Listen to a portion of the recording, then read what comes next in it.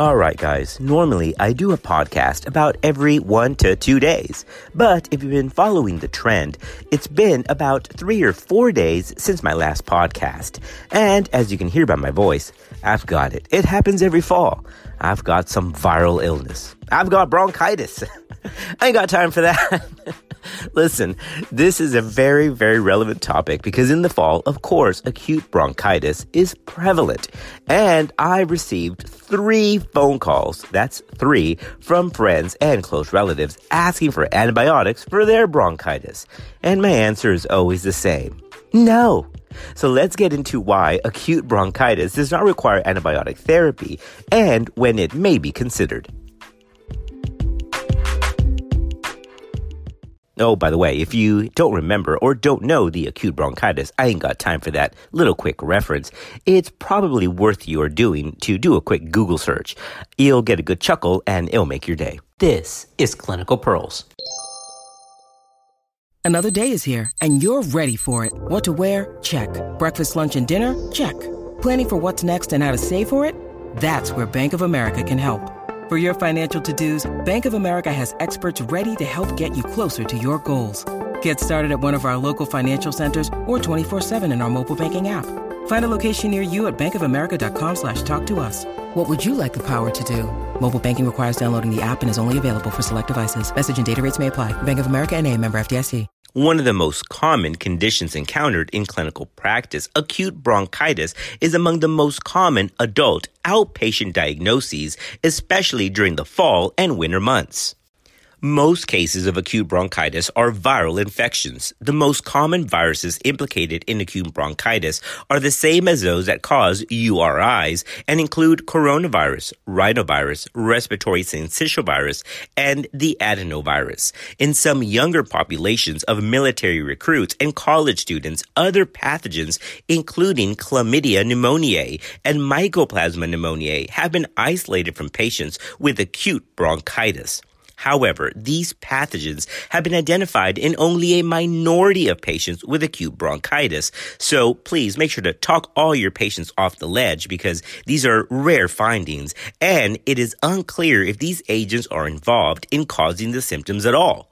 The uncertainty about the role of these organisms is supported by a study that identified mycoplasma in a subset of patients presenting with acute bronchitis, but found that treatment of these patients with a macrolide resulted in no quicker recovery than patients without mycoplasma who were treated with the same antibiotic. Rarely, Bordetella may be observed, but to date has only been reported in immunocompromised individuals. The symptoms of acute bronchitis are due to acute inflammation of the bronchial wall, which causes increased mucus production along with edema of the bronchus.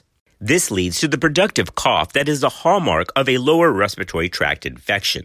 While the infection may clear in several days, repair of the bronchial wall may take several weeks. During the period of repair, patients will continue to cough.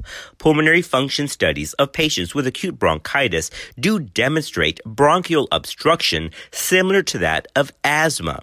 As the symptoms of acute bronchitis abate, pulmonary function returns to normal. Half of all patients with acute bronchitis continue to cough for greater than 2 weeks. In a quarter of patients, cough may last for greater than 4 weeks. This is termed post-bronchitis syndrome. This period probably reflects ongoing repair to the bronchial walls after the clearance of the acute infection. The diagnosis of bronchitis is typically clinical. Patients present with cough which may be productive and symptoms suggestive of bronchial obstruction like intermittent wheezing or dyspnea.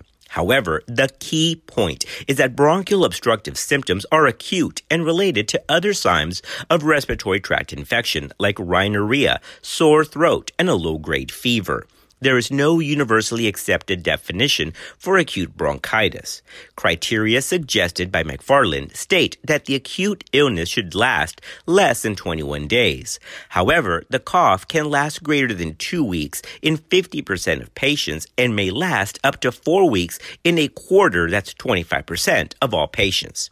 Now, it's important to inquire about symptoms of chronic respiratory conditions like asthma or other lower respiratory tract infections like pneumonia, that's dyspnea, cough, pleuritic chest pain, high fever, rigors, malaise, and hemoptysis. These are not part of typical acute bronchitis. Patients whose cough has progressed beyond 30 days should also be suspected of having a chronic pulmonary inflammatory disorder like sarcoid or Goodpasture syndrome, or even malignancy like lung cancer, especially if hemoptysis or other systemic symptoms like weight loss are present. So don't be quick to rule out the possibility of something more complicated and just giving a diagnosis of acute bronchitis. Make sure to do a good history and physical to rule out these more morbid conditions. Several medications or environmental exposures can also cause acute cough, and these include the use of ACE inhibitors or occupational exposures to dust or chemicals. In many of these cases, like ACE inhibitor use, the cough is non-productive, and in occupational exposures, symptoms are generally restricted to the cough without any other systemic symptoms like fever, headache, or lethargy. There is limited evidence for an association between household air pollution and the risk of acute lower respiratory tract infection. Regarding the physical exam, the physical may reveal signs of upper respiratory tract infection like coryza, nasal congestion, and pharyngeal hyperemia.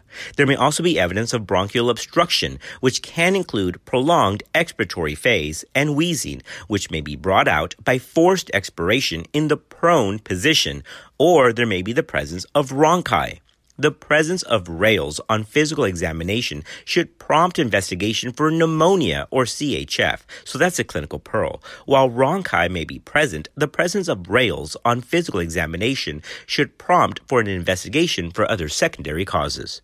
All right, what about ancillary testing like PFTs? Now, pulmonary function testing is not recommended in patients with acute bronchitis. If done because underlying asthma is suspected, clinicians should be aware that patients with acute bronchitis will show mild to moderate bronchial obstruction, but it clears with resolution of the infection, and it should not be confused with asthma. So if underlying asthma is suspected, PFT should be delayed until the patient has fully recovered from the acute bronchial infection. Now, what about lab investigations? Well, lab studies are not needed in the diagnosis of acute bronchitis.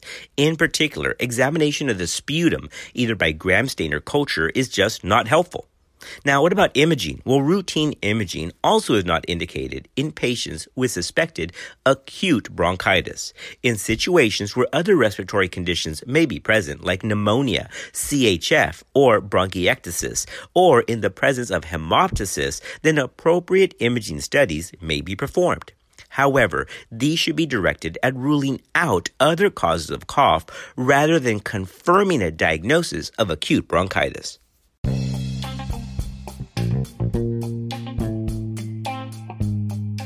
All right, let's take a quick break as I drink some water, and then when we come back, we'll talk about the treatment algorithm and treatment approaches. When you need mealtime inspiration, it's worth shopping Kroger, where you'll find over 30,000 mouth-watering choices that excite your inner foodie. And no matter what tasty choice you make, you'll enjoy our everyday low prices, plus extra ways to save, like digital coupons worth over $600 each week. You can also save up to $1 off per gallon at the pump with fuel points. More savings and more inspiring flavors make shopping Kroger worth it every time. Kroger, fresh for everyone. Fuel restrictions apply. Treatment strategies are directed at minimizing symptoms until the illness resolves. For many patients with minimal cough that disrupts neither daily activity nor sleep, the best approach may be to offer no treatment at all. For patients with significant symptoms who desire treatment, medications to reduce symptoms include cough suppressants or bronchodilators. Mucolytics, corticosteroids, and antibiotics are of limited effectiveness in treating patients with acute bronchitis. So that's a clinical pearl. Mucolytics, corticosteroids, and antibiotics are typically limited effectiveness in treating these symptoms. But if fever is present, then antipyretics may be helpful for patient comfort. Patient education about acute bronchitis being a self-limited illness that usually resolves in 1, but it could take up to 3 to 4 weeks without treatment can help with patient satisfaction. Now, specifically, regarding symptomatic treatment of patients with acute bronchitis may include the use of cough suppressants, or if wheezing is present, a bronchodilator. Again, that's only if significant wheezing is present. The choice of whether to use a bronchodilator or a cough suppressant should be based on the previous experience of the patient, whether symptoms are related to activity, and whether symptoms are wheezing in nature, in which a bronchodilator may be effective, or focus primarily on the discomfort associated with frequent coughing, in which case the cough suppressant may be helpful. In addition, clinicians and patients should consider the potential adverse effects of treatment and how these might affect the patient's daily activities. For individuals whose work or hobbies involve fine motor movements, the use of a beta agonist might produce tremors that would be disruptive more than the cough. Similarly, for individuals who are required to be alert during the day, the use of a codeine or other cough suppressant that contains an opioid might be contraindicated. And of course, we're trying to limit opioid exposure. All right, but what do we do with a patient that has significant symptoms related to wheezing, or a cough that's associated with increased activity, or persistent, frequent nocturnal cough? Well, the use of albuterol is based on observations that PFTs in patients with acute bronchitis resemble that of patients with mild to moderate asthma, and that albuterol can help reverse impairments in FEV1 in patients with acute bronchitis and wheezing.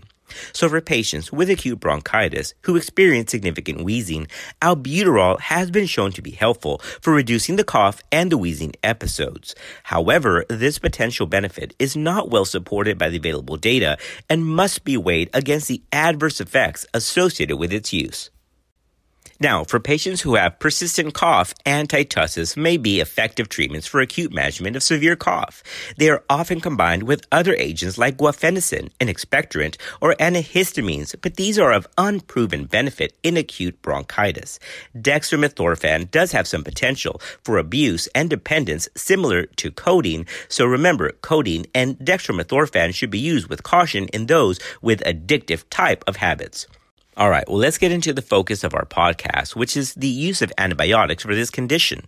Remember, as a clinical pearl, that most major regulatory bodies recommend against the use of empiric antibiotic therapy in acute bronchitis, as it's usually caused by a virus, and inappropriate antibiotic use can lead to adverse events, specifically antimicrobial resistance.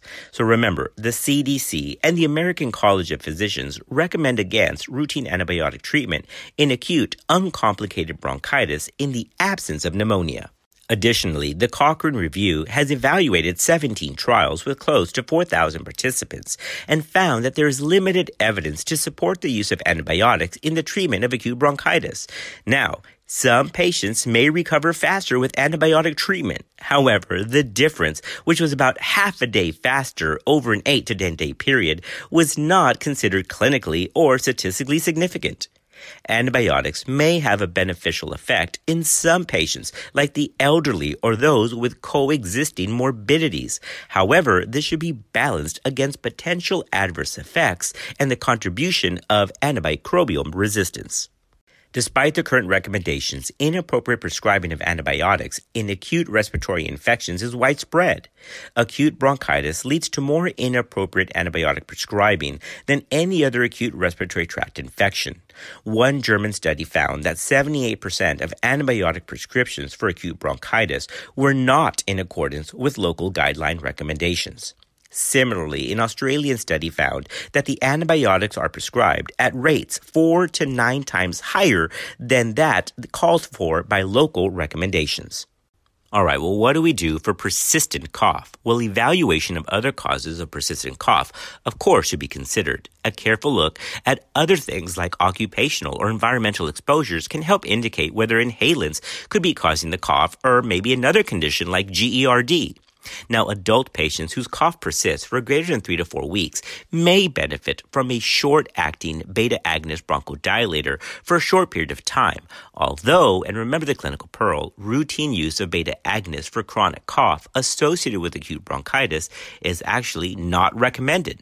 There is no evidence, additionally, that the use of corticosteroids, either inhaled or systemic, is effective for the post-bronchitic cough. So that's a clinical pearl. No evidence that corticosteroids, inhaled or systemic, will help resolve the cough after the acute infective process is resolved. A randomized control trial comparing a 5-day course of prednisone with placebo found that there was no difference in the duration of cough, symptom severity, or peak flow in adults with acute cough and at least one lower respiratory tract symptom and no indication for antibiotic treatment. The authors concluded that oral corticosteroids should not be used for the indication in patients without acute asthma exacerbation. All right, everybody, as we wrap up this podcast, this is the one caveat, the one clinical scenario when perhaps antibiotics may be considered. So listen to those qualifiers there. That one caveat where they may be considered, and that's a persistent cough beyond 4 weeks. Remember, the first line is to evaluate for other causes, and the first adjuvant is to use a short-acting beta-agonist bronchodilator, although it's generally not required and against general recommendations. And the second adjuvant is to consider immediate or delayed antibiotics, especially when the patient may have asthma or a secondary pulmonary process. But remember, in general, unless there's other comorbid conditions or the patient is elderly, antibiotics for acute bronchitis are just not recommended.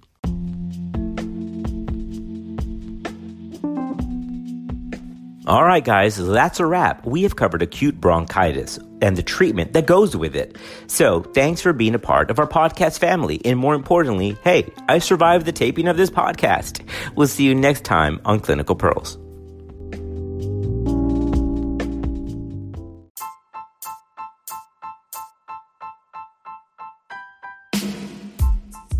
All right, podcast family, this brings us to a wrap covering acute bronchitis. Not necessarily an OBGYN issue, but it will be encountered every fall by almost every healthcare practitioner. And more importantly, I survived the taping of this episode. So we'll see you next time on Clinical Pearls.